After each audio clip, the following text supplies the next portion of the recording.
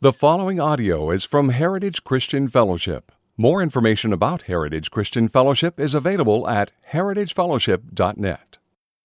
Cool. Thanks for coming out, guys. What a beautiful week we've had, right? Good grief. Well, as those lights are coming on, go ahead and grab your Bibles. We're going to be in the book of Nehemiah tonight. How many of you guys were here last week? Okay, it's about half of you guys. Cool. We're going to, for those of you that weren't, we're going to kind of go back over some of the intro stuff that you're going to need to know about the book of Nehemiah, so don't worry. How many of you guys were here for Amos, or at least some of Amos? Most of you guys? Okay. So Nehemiah, just so you know, Nehemiah is a little different.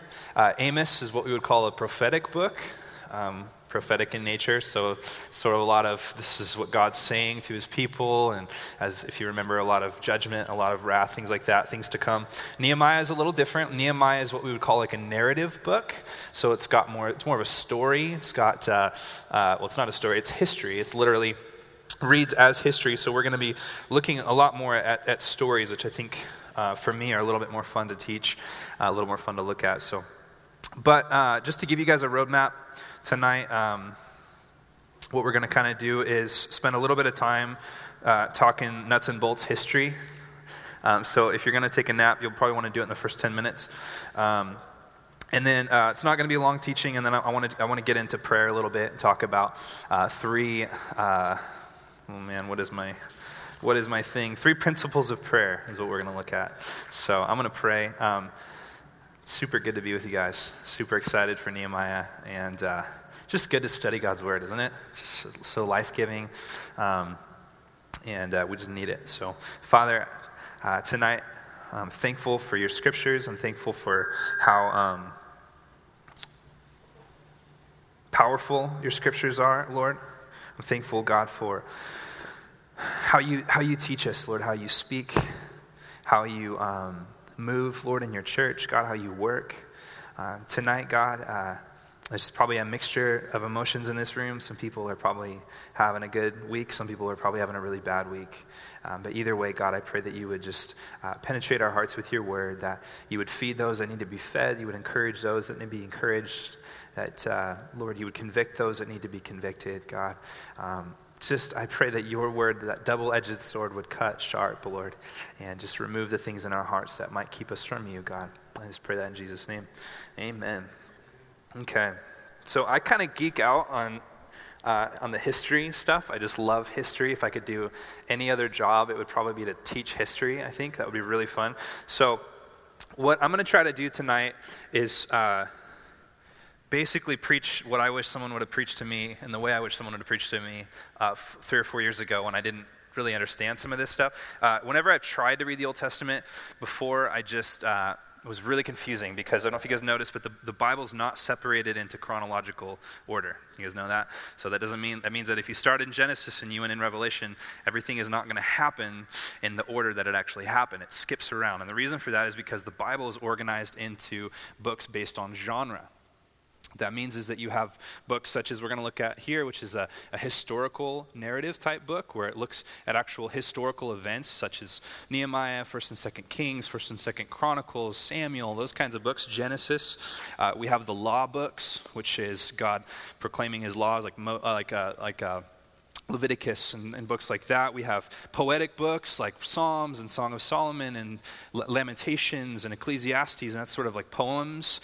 So we have all these different genres of scripture, and what happened is the way that the Bible was organized when they put it together is they put it together by genre, not in chronological order. So what happens is it gets really confusing. We were just in Amos.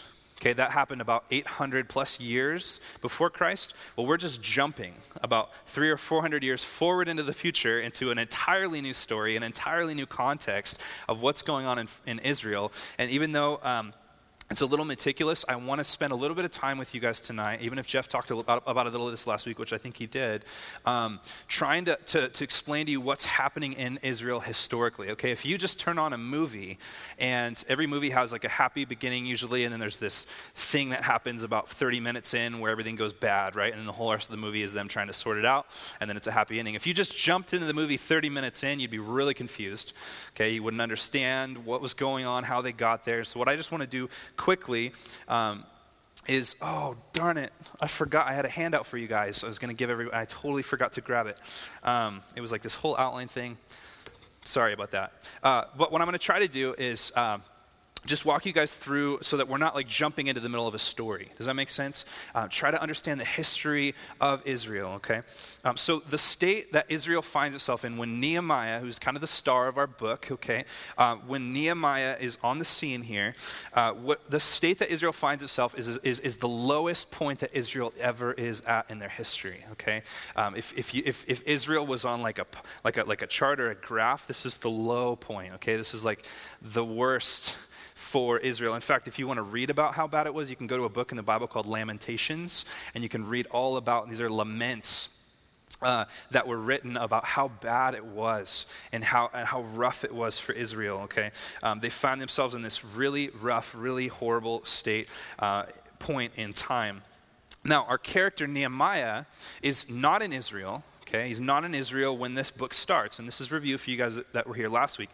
We pick up the story where he's actually quite a bit of miles away from Israel, living in the nation of with Persia. Basically, he's with Persia at that point. He's far away, removed from Israel, and he receives news that his nation is just completely demolished, that Israel has been captive and taken away. Obviously, he would have known that, but that Jerusalem itself was actually, the walls were torn down and the city was destroyed and all this stuff.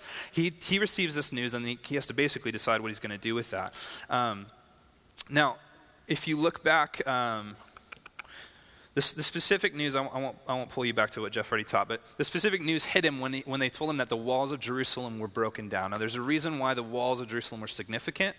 Jerusalem, if you guys know this, but Jerusalem is literally like the beating heart of the Jewish people, okay? Jerusalem was everything to them. So when he receives news that the walls of Jerusalem have fallen, it's a big deal. Jerusalem was the capital of Israel for most of the beginning of the nation, and then even the capital of Judah when the kingdom was split. Jerusalem was where the temple was at, if you guys remember that. That's a big deal in Judaism. That's where all of God's people would go multiple times throughout the years to offer sacrifices, to worship God. Jerusalem was also militarily, it was a strategic place. It's at the top of a hill, which means that in order to get there, no matter what direction you come from, you have to go up, and that's an excellent place to have a fortress. If you look back through history, even after Christ, in the last 2,000 years, Jerusalem has been taken over and taken over and taken over and taken over and rebuilt because it holds great military, strategic, whatever I'm trying to say. You know what I mean? Didn't have enough coffee tonight. It's a great place. Everybody wants it. Everybody wants to conquer it. I don't know if you notice that there's still a lot of tension there for a lot of those same reasons. So Jerusalem's a big deal. Nehemiah gets news that Jerusalem and the walls of Jerusalem are torn down, and that the remnant, the small amount of Jews that are still left in the nation of Israel are suffering or having a rough time, and it weighs heavy on his heart. Having the walls of your city, if you don't know this, in ancient times, torn down was a big deal. It was a big deal because that was the only source of protection, ultimately, that you would have in a city. If you didn't have walls, you're basically out in the open. It's also a sign that you have any kind of a defense system. It's a sign that you're even a city, is how your walls are built. It was interesting, when we went to Israel, we went to Jerusalem, so a lot of you guys went with me. You go to Jerusalem itself, a lot of the way that archaeologists know what civilizations and how old these places were because when nations would come in and conquer Jerusalem, they would tear down the walls and rebuild new ones, or they would build higher walls on top of the walls. So what you do is you can dig down and dig down and dig down in Jerusalem, and you find civilization after civilization after civilization. The walls of like King David and Solomon are like buried under tons and tons of feet of rock, because they would just build over the top. The wall that you see on the news when you see Jerusalem was actually built by the Turks. That's like a fairly new wall, like the 1600s. So it's interesting, just every time a nation would come in, they would either build the walls higher, or they would build new walls. But that's a big deal. It's a big deal for Nehemiah to hear that. So let's talk about Nehemiah really quick. It says in verse 11 of our text, we'll get there, that Nehemiah was the cupbearer of the king. Okay, the cupbearer of the king. There's some language barriers, some contextualization I have to do here, but what that essentially means is that he was the one that tested the wine for the king to make sure that it wasn't poisoned. So anytime before the king was about to take a drink, he would try it and make sure he's not dead. If he's not dead, the king can drink his wine. That was Nehemiah's job. To attain to that position, by the way, as a foreigner and most likely at some point a slave, a Jewish person, to attain to that point in a Persian Gentile civilization is kind of extraordinary that Nehemiah got to that place. It seems like a lowly job to drink the cup, but it's actually a pretty high up, affluent job for someone to get for essentially the most powerful man in the entire ancient world, who was Artaxerxes, as we'll look at. So that's a little bit about Nehemiah. That's what he did. John MacArthur said that rebuilding the wall of conquered cities, which, by the way, that's what they end up doing in this book, if you haven't read it before. Rebuilding the wall of conquered cities posed the most glaring threat to the administration of the Persians. So only a close confidant of the king could have been trusted for such a task. So the fact in the book was, we'll get there, the fact that the king allows Nehemiah to go back and to rebuild a city that has been conquered already and already been taken over means that he trusted him. Okay, it means that he was someone that had great favor with King Artaxerxes, this Persian king. It says a lot about his character, it says a lot about his position. So, what we're going to do is, quickly, I just want to, how did Israel get to this point? Okay, this is kind of the question. If we're jumping into the movie and it's 30 minutes in, how did Israel get here? How did they at this point where Jerusalem has fallen and where Persia has taken all these people captive? And if you look back about 1,000 years ago, not 1,000 years ago, 1,000 years before Christ, okay? 1,000 years before Christ, you have David, okay? You guys heard of David before? Now, this was the high point of Israel. This was when Israel was the greatest, the mightiest nation. David and his son Solomon, when they reigned, Israel was a united nation. It was one nation, okay? When Solomon died, things changed. Israel was split into two kingdoms. And now this is where I didn't get this years ago, and it was really confusing and frustrating for me because I didn't realize Israel was actually two kingdoms for the majority of their history. So after Solomon died, they're split into two kingdoms. Kingdoms in the north, kingdoms in the south. The north being called Israel, the south being called Judah. And for the majority of the rest of their history, they're two separate kingdoms. Now, if you guys remember Amos, when we were teaching through Amos weeks prior, essentially, that was directed to the northern kingdoms. Okay, that was directed to the northern kingdoms.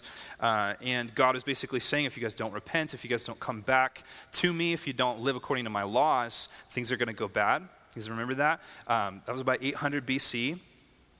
And guess what? Things went bad for the northern kingdoms, just like God said. The nation of Assyria came in. The Assyrians led the northern kingdom captive, basically deported them. Pretty much, I mean, we're talking 10 tribes of Israel here, all conquered by Assyria. Judah fared a little better. They lasted a little longer, but it wasn't long before Judah themselves, too, was led away captive by the Babylonians about 70 years later. So by the time you get, I had this handout that had this whole like confusing thing all laid out for you guys, and you were going to be able to look at it and keep it. So darn it. Maybe I'll bring it next week. But anyways, so by about 600 BC, all of Israel has basically been led away captive. The nation is done. The nation's gone. The nation's scattered, just as God said that it would be. And then about 445 BC, 445 years before Christ, we step into the story that we're in now. Okay, the low point of Israel, the seasons and the days of David and Solomon where Israel was this sort of superpower in the ancient world, that's over, that's done. Israel's not even a nation anymore. They're just simply Jews. They're just people that are scattered throughout, much like they were before 1848, or 1948 when they became a nation again, right?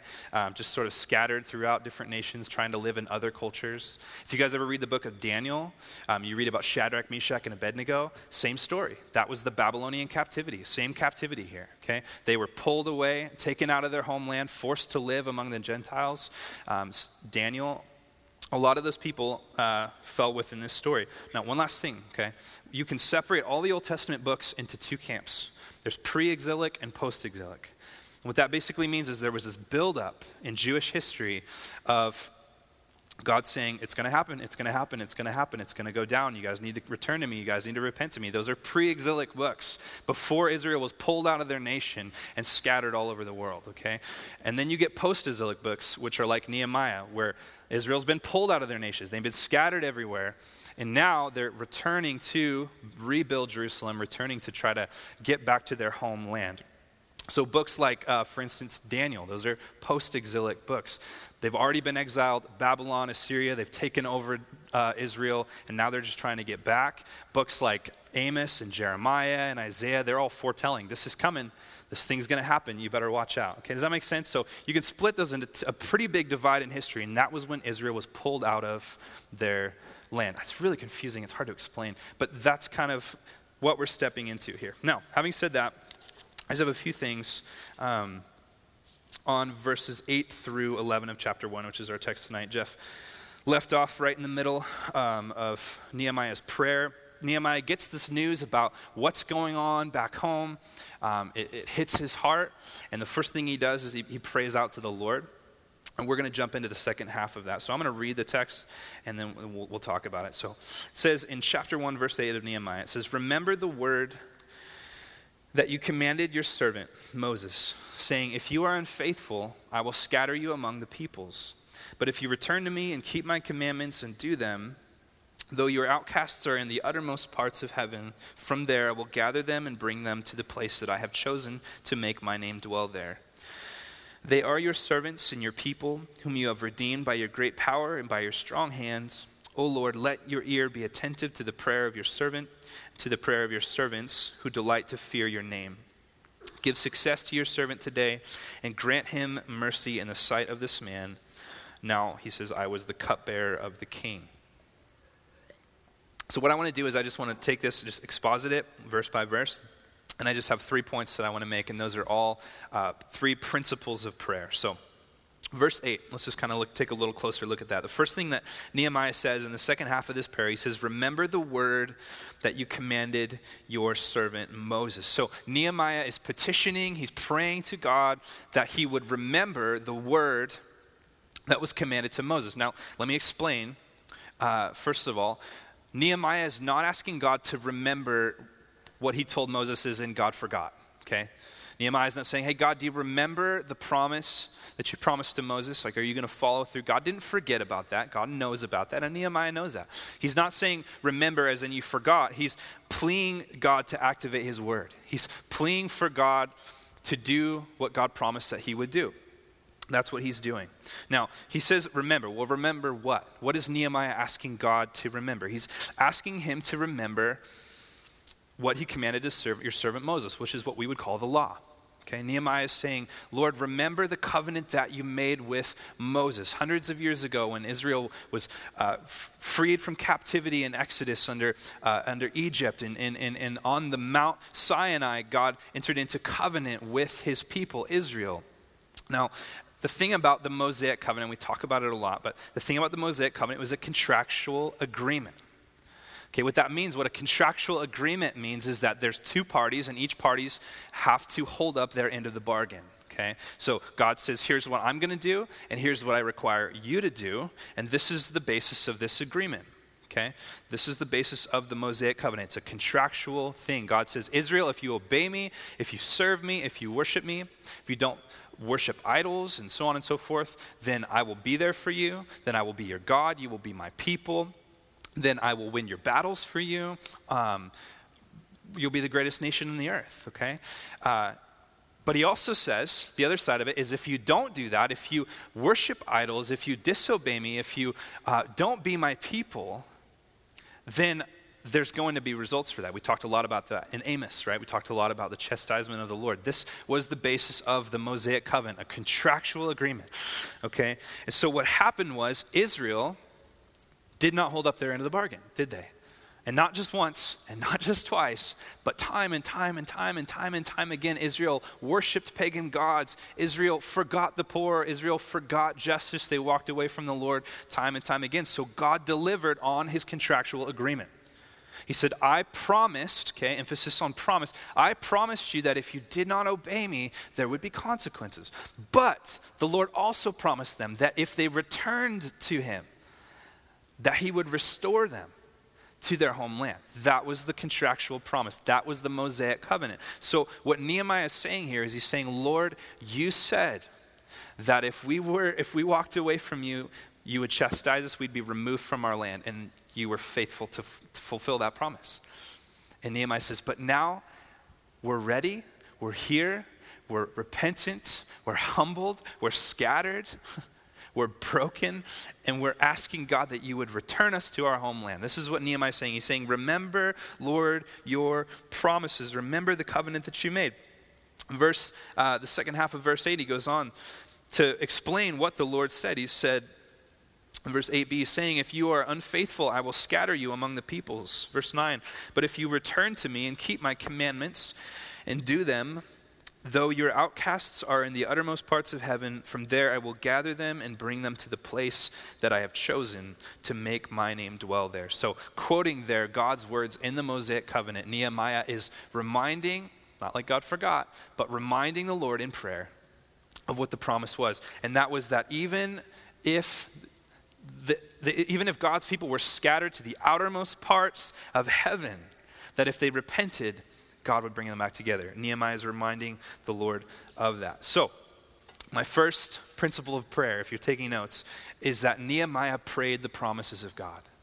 Okay, Nehemiah prayed the promises of God. I'll try to unpack that a little bit. What does that look like? This isn't, just so you know, this isn't some sort of mystical activation of God's blessing through faith. This isn't like someone saying, if I believe that I'm going to be wealthy and rich, then God's going to bless me with that because I have enough faith. Okay, that's not what this is saying. That's not what I'm saying. Praying the promises of God doesn't mean if I declare it, then it's there, okay?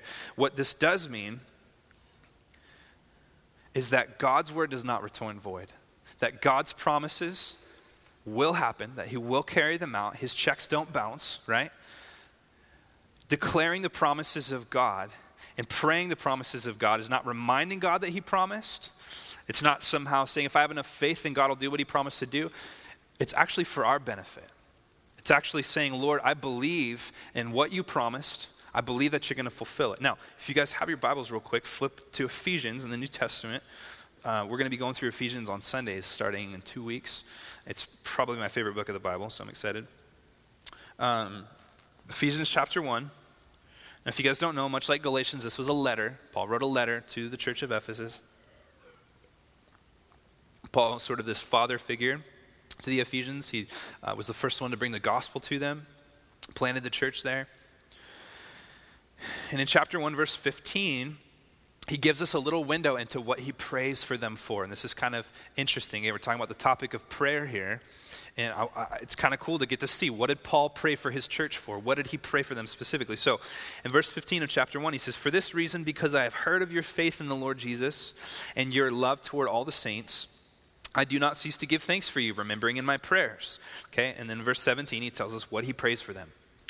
It says in verse 17, that the God of our Lord Jesus Christ, the Father of glory, may give you the spirit of wisdom and of revelation and the knowledge of him, having the eyes of your hearts enlightened, that you may know what is the hope to which he has called you, what are the riches of his glorious inheritance in the saints, and what is the immeasurable greatness of his power towards us who believe, according to the working of his great might. Now, Paul says a lot of things that he prays for them in there, but none of them have to do with action. All of them have to do with understanding.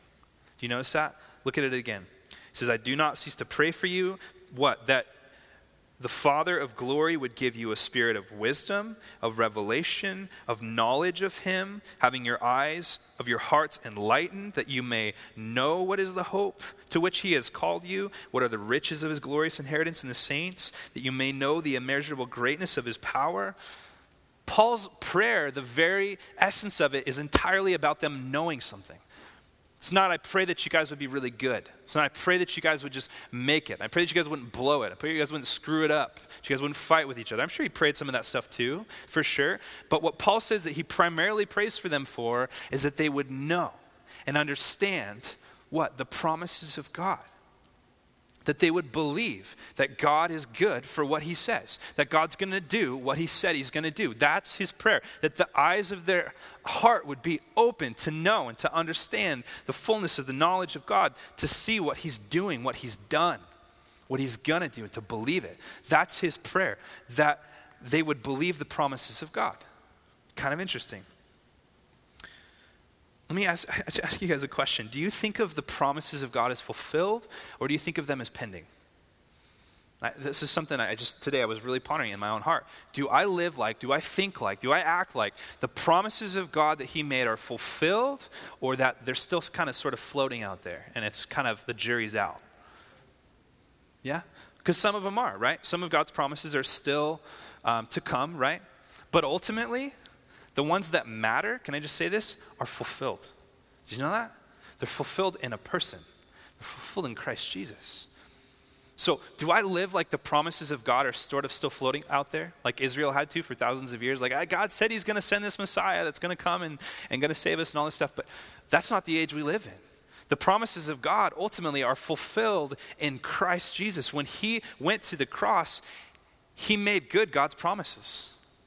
He did. He fulfilled the promises of God. And now we, as the church, as the new covenant believers, should not be walking around as in God's promises are still out in escrow or still waiting to be fulfilled. But we can believe and have faith and have assurance because they've been fulfilled in Christ. It happened. Look at Ephesians 1:11. If you're still there, just go to the left a little bit. Paul says, in him, Christ, we have obtained an inheritance, having been predestined according to the purpose, so on and so forth. But the point is he doesn't say in him we will obtain, right? He doesn't say in him we're gonna, etc. He says in him we have obtained an inheritance. That's kind of interesting, right? It's not like God promised that we're going to have this inheritance and God promised that we're going to have this salvation. God promised everything's going to work out, but it's all later. We just got to trust it's going to happen. No, it's actually already there. We've already obtained it. You say, well, that's confusing. Why am I still going to work? And why am I not in heaven, right? Historically, yes, things are playing out. But in God's economy, in God's time zone, it's done. It's finished. Have you ever thought about that? Sometimes I get terrified. I'm like, man, what if I blow this thing? What if I totally go off the rails, totally screw up? What if I totally mess up? What's going to happen? Well, and I remember, wait a minute. Before the foundations of the earth, Christ went to the cross. Okay? I mean, this thing is accomplished. It's fulfilled. I'm saved. That is done, and the promises of God are fulfilled in Christ, and I can believe that. And even though we're still walking out this thing called time that God lives outside of, in his perspective, we've already obtained it. We're already finished. We're already completed in his perspective. Isn't that kind of cool to think about? It's not like he's going to be surprised when you blow it. It's not like he's going to be surprised when you go through seasons of wavering. Like, in his mind, he's already got you. He's already got you there. The promises are fulfilled in Christ. It is what? On the cross, he said it is finished. That's kind of interesting, right? If Christ went to the cross, but then we're still waiting around hoping that God's promises are going to be fulfilled, why would he say that? No, it was finished on the cross. Everything that you need for life and godliness is now available to you. The Spirit is here. We're still playing out time. We're still playing out history, but ultimately God's promises are fulfilled in Christ, which is exciting for me to think about. 2 Peter 1:3-4, Peter says, his divine power has granted to us all things, which is cool, that pertain to life and godliness, through the knowledge of him who called us to his own glory and excellence. Listen to this. By which he has granted to us is precious and very great promises. And then he says, so that through those promises you may become partakers of the divine nature. It tells me that one of God's ultimate things for us is that we would just believe what he's already done. Not just believe what he's going to do. We know he's going to come back. We know he's going to rule and reign. We know there's things to come. But ultimately that we would believe that he's already fulfilled his promises. That he's already made good on his checks. And he did it in Christ Jesus. And it says literally that his precious and great promises, through them we become partakers of the divine nature. Through the promises, through believing what he's already done. Not just what he's going to do, but what he's already done. That's exciting. Okay, so some of you guys are like, Sam, your head is in the clouds. What are you talking about? Let me just try to make it practical here, okay? What does that look like? Okay, what's the application there? How do I pray promises? How do I live promises? How do I think about promises? First of all, I think we need to preach the gospel to ourselves more than we do. Like, whatever it takes to get the gospel into your head, do it. Okay, if that means listening to sermons, listen to sermons. If that means taking verses that are specifically about the promises of God and memorizing them, then do that. Whatever it takes. I forget the gospel in about 5 seconds. Like, what do you mean, Sam? No, I seriously do. Because everything in me is wired to want to save myself. Okay? Everything in me is wired to be a legalistic, moralistic, people-pleasing sinner. Everything in me is wired to be opposite of the gospel. And every 5 seconds I forget what God's done for me. And every 5 seconds I need to remind myself that all of my worth and all of my weight and all of my value and all of my hope is in him. And it doesn't start with what I do. It starts with what he did for me. And I got to remind myself of his promises, not just that they're coming, but that they're fulfilled. That this baby's done. Jesus bought our freedom. It's paid for. It is finished. We're not in heaven, but as far as God's concerned, we're in heaven. I mean, we're there. We're just playing out this thing. God has some things he wants to work on, some sanctification he wants to happen. But ultimately, man, I need to remind myself of that. I need to speak promises over myself. I need to preach promises to myself. I need to sing promises over my life. I need to read promises daily. Whatever that looks like, to remind yourself of what he's done for you, we need to do that. It's funny, my wife and I went through this season where she was just having a really hard time in a season of not feeling like God loved her. You know, you guys feel like that? I feel like that all the time. I have these seasons where I'm like, God, there's no way God really loves me. If he loves me, he doesn't like me, right? I mean, we all go through those seasons. I remember having this conversation with her, and I just kind of told her, I'm like, maybe you need a season of really just looking at the promises of God. Because there's so many in here. I mean, this thing is just like, God does not write small checks. Did you know that? Here's big promises. I'm building mansion for you in heaven. I'm paying for sin and for death. I'm going to rise from the grave. I'm going to send the Holy Spirit. I'm going to build the church. I mean, these are big promises that Jesus made, and he's made good on them. And sometimes we just need to take a season and just think about those, okay? Sometimes we need to put away that, man, I need to be fasting. Man, I need to be praying. Man, I need to be doing all this stuff. Yeah, that's all good stuff, but sometimes we just need to root ourselves and plant ourselves in the promises of God. And my wife did that, and it really helped. It really helped her out. I think she just started writing verses all over the house. There was like note cards here, note cards there, and like sticky notes here and sticky notes there. It's awesome, just promises of God, his faithfulness, his goodness. We need it. We need to remember it constantly. And the third thing I would say about this is think big thoughts. Get lost in God's size. We're going to go through Ephesians in a few weeks. I'm telling you guys, Ephesians 1 will blow your mind, okay? I mean, Paul talks about stuff in there that I just don't even understand. I've sat time and time again with friends, and we've opened it up and said, what does this mean? And commentaries, and man, this is huge. God, his salvation plan is so complex. His glory is so complex. Think big.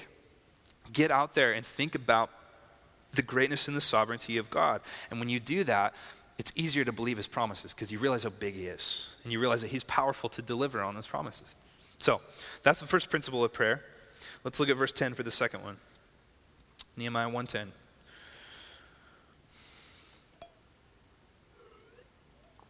They are your servants and your people, whom you have redeemed by your great power and by your strong hand. Okay, again, Nehemiah praying to the Lord. He says to the Lord, your people are your servants and your people, whom you've redeemed by your great power.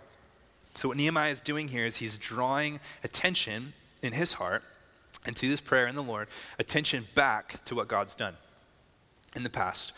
Nehemiah knows, because he knows his history. He's a good Jewish boy. He knows that God has redeemed and restored and freed and done amazing and miraculous things for Israel in the past. And he says, God, you've done this before. I know you did it before. Will you do it again?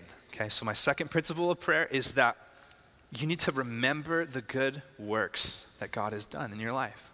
You need to remember those things.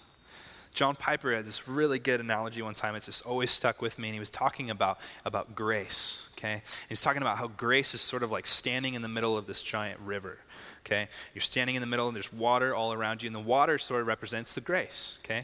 And you look up ahead on the river and you see all this water that in a matter of minutes or seconds or whatever is going to be all around you. And you see that that's future grace. That's the grace that is coming your way, okay? The promises of God. This is what the Lord's going to do. This is what he's promised that he's going to do. And we look forward and we worship God for future grace. And then you look around you and you see this is present grace. This is the grace that I'm in right now.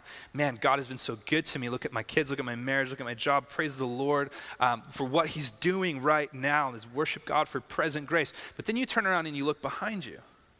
And what do you see? all the water that's passed by you, right? And you look and you say, God, I just worship you for the past grace, for the grace that you gave me 5 years ago, the grace that you gave me 10 minutes ago, the grace that you gave me when I got saved, the grace that you gave me before I got saved, that led me to get saved. Past grace, right? We need to remember sometimes what the Lord has done in our past. We need to remember that. We can't forget that. You know, in Israel, finally, after wandering in the desert for 40 years, and that whole generation of unbelievers and complainers died off, God said, okay, it's time. I'm going to take this generation into the promised land. And I don't know if you guys know this, but he actually parted the Jordan for them. We don't think about that a lot because we always think of the Red Sea, kind of seems like a bigger deal. But he parted the Jordan River so that they could walk through. And once they got through to the other side, he told them specifically to take 12 stones. You guys read this story? 12 stones. And on those stones to inscribe the different 12 tribes of Israel. And to put a pile of 12 stones in the middle of the river and to put a pile of 12 stones on one side of the river. And why did he do that? It seems random, right? He wanted Israel to remember from generation to generation to generation, when they're walking by that pile of stones, why those stones were there. It was to remember the grace of God. It was to remember the faithfulness of God, that he delivered them, that he parted the Jordan and allowed them to walk through on dry ground so that they could go in and claim the promised land. He wanted them to remember his faithfulness. That's why he did it. And we need to have those pile of rocks in our life. We need to have those things that we can look back on and say, man, God, you have been so faithful to me. Look at the past grace. Look at all the things that have passed by me and that have been God's grace in my life. I mean, some of you guys in here would just have so many stories of God's past grace, right? We need to remember those things. So what does that look like practically? Some people, I think, like journaling is important. My wife's so good at journaling. She's got boxes of journals. I mean, just like boxes of God's faithfulness, like boxes of God's past grace. Man, this is how he's worked in my life. I'm not so much into that, but what I do have is I have tons of sermons that I've preached. It's just fun. I'll pull out sermons from years ago, and I'm like, oh, my theology was horrible. No, I'll pull it out, and I'll be like, man, that was so cool. God was teaching me that, and oh, that was so cool. God was working in me in that. And just mile markers and milestones of God's grace in my life. If God does something cool, write it down, because you're going to forget. It's like communicating to your bonehead future self, right? When you're in moments of where, man, God is so good and he's so faithful, and in 2 years I'm going to forget that, so I need to write a letter to myself to remind myself of God's faithfulness now. That's what Israel did, right? They forgot over and over again that God was faithful. We need those things to remind us. So maybe it's writing down in a journal, I don't know, whatever it is. Secondly, I would say, give your testimony often. Okay, and that doesn't always mean I'm going to do it in front of a big group. Sometimes that just means in conversation. So maybe that's in your huddle group. Maybe you tell your huddle group leader, I want to give my testimony or whatever that is. Maybe it's just with your friends or with your kids or with your spouse or whatever. But talk about how you got saved. That's exciting. That's a cool thing. We need to be reminded constantly of when we came to the Lord and how he brought us to him and how we were overwhelmed by his grace through our testimony. For me, I have specific things in my life that I sort of keep as mile markers, like certain songs. Like the song I got saved to is huge for me. Sometimes I listen to that, it just reminds me of God's faithfulness in my past. Sometimes that's places. I have places where I've just had moments with the Lord that were amazing, where I've experienced his grace, and I can go back to those places and just be reminded of that. The last thing I would say even in that is look at God's grace and sovereignty in your generational story. Some of you guys might be like, man, my dad was an alcoholic. He beat my mom. He left. He went out. My family is jacked up. I don't know my parents, all that kind of stuff. Despite all of that, you can look back at your generations. You can look back at your parents, your grandparents, and see how God used all of that. We just had a conversation with a couple last night, and we were just talking about, what's your relationship with your parents, and what's your relationship with your parents, and even through the garbage, even through the hard stuff, you could still see how God used their folks to lead them to the Lord. Even the ones that weren't Christians, God's grace manifests itself so many ways in our past life. I think we need to look at those things. For me, my parents were Christians, and my parents were Christians. My dad's parents were missionaries in Okinawa, and that's such a cool testimony. When I talk to them, it's so cool to see God's grace. I mean, he was working in them years and years and years ago, and to see it in my parents, and then to see it in my life. I mean, I owe so much to my family. So that's a great way to look back and see God's past grace. And then lastly, in verse 11, we'll get to the third principle of prayer. Verse 11 says, he says in this prayer, he says, "O Lord, let your ear be attentive to the prayer of your servant, to the prayer of your servants who delight to fear your name, and give success to your servant today." He says, "Grant him mercy in the sight of this man. Now I was the cupbearer to the king." So it's kind of interesting because at the end of this prayer, Nehemiah says, "Lord, would you grant mercy, favor in the sight of this man?" Well, who's this man? Well, he tags on the end, "Now I was the cupbearer of the king." So what he's saying is, he says, "Lord, will you give me favor in the eyes of essentially the most powerful man in the ancient world at that time, King Artaxerxes of the Persian Empire," okay? The guy that I'm cupbearing for, Lord, would you give me favor in this guy's eyes to go back and to do what the Lord's put on my heart? And what I love about that, and what my third principle is that Nehemiah ascribed the Lord as the sovereign of the sovereigns, okay? We have to remember that when we pray to the Lord. We have to remember that when we live out our lives, is that God is the sovereign of the sovereigns.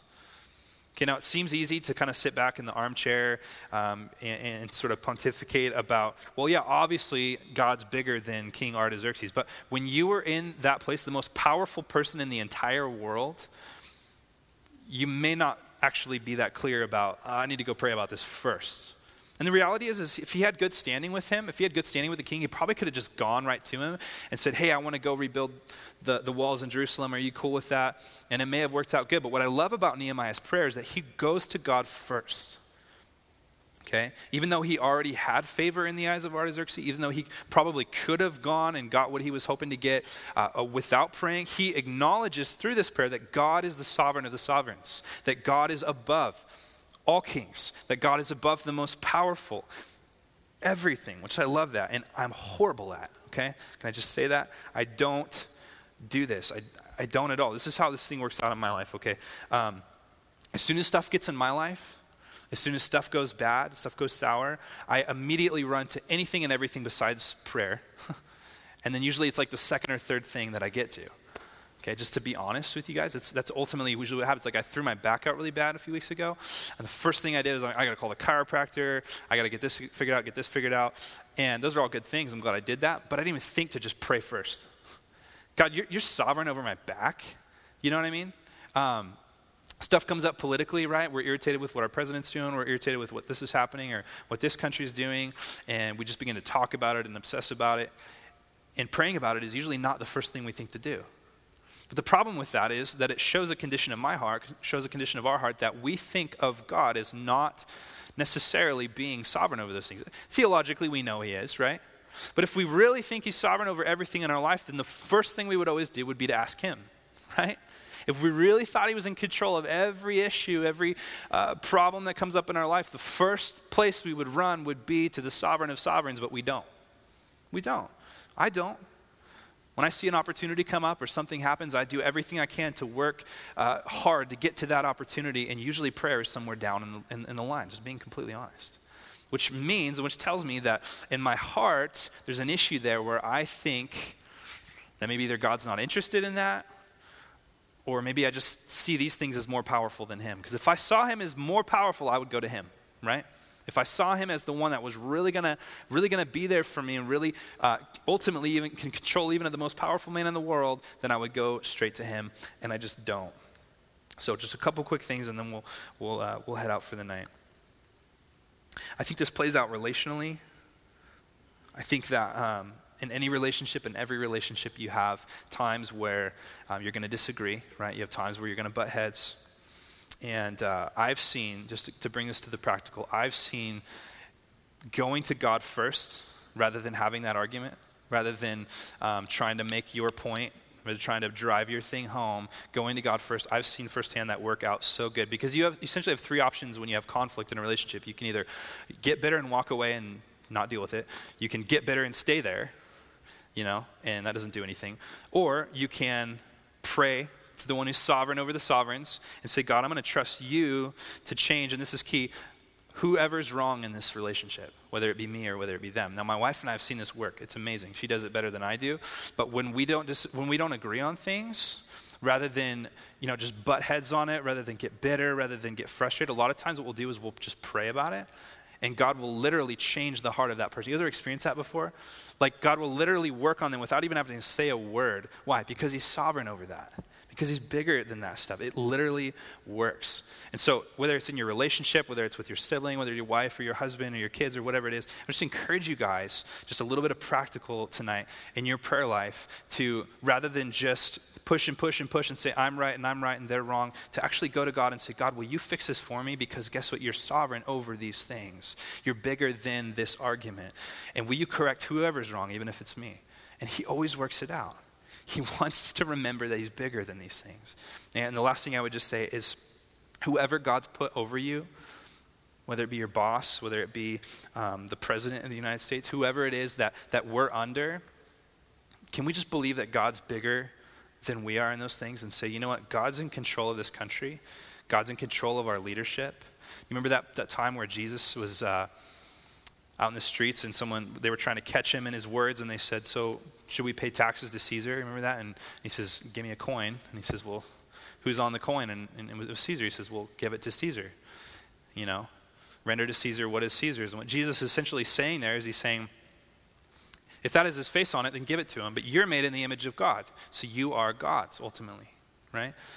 And what's interesting about Jesus' view on politics is it's almost like he's like, can we just think bigger than that and realize that God is ultimately in charge? Pay your taxes. Do it. That's fine. God is the sovereign. Let's go to him.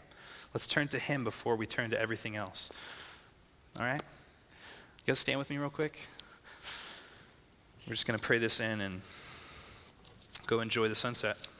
Lord, I'm just thankful tonight, God, for just you helping me get through this. Lord, my mind is just kind of scattered tonight. I just pray that a few of these things, Lord, would just sink into our hearts, God, that I pray that you would just richen our prayer lives, God.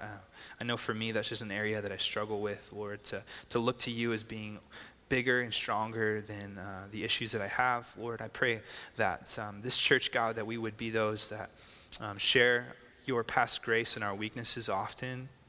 I pray, Lord, that we would be those that constantly proclaim your promises, that believe your promises, that see them as fulfilled, ultimately, God, and that, Lord, we just love you tonight, Father. We're thankful for your grace in our lives, God, and thankful for the book of Nehemiah. I'm just excited to get into it more, Lord, and we just love you. In Jesus' name, amen. All right, guys, have a great night.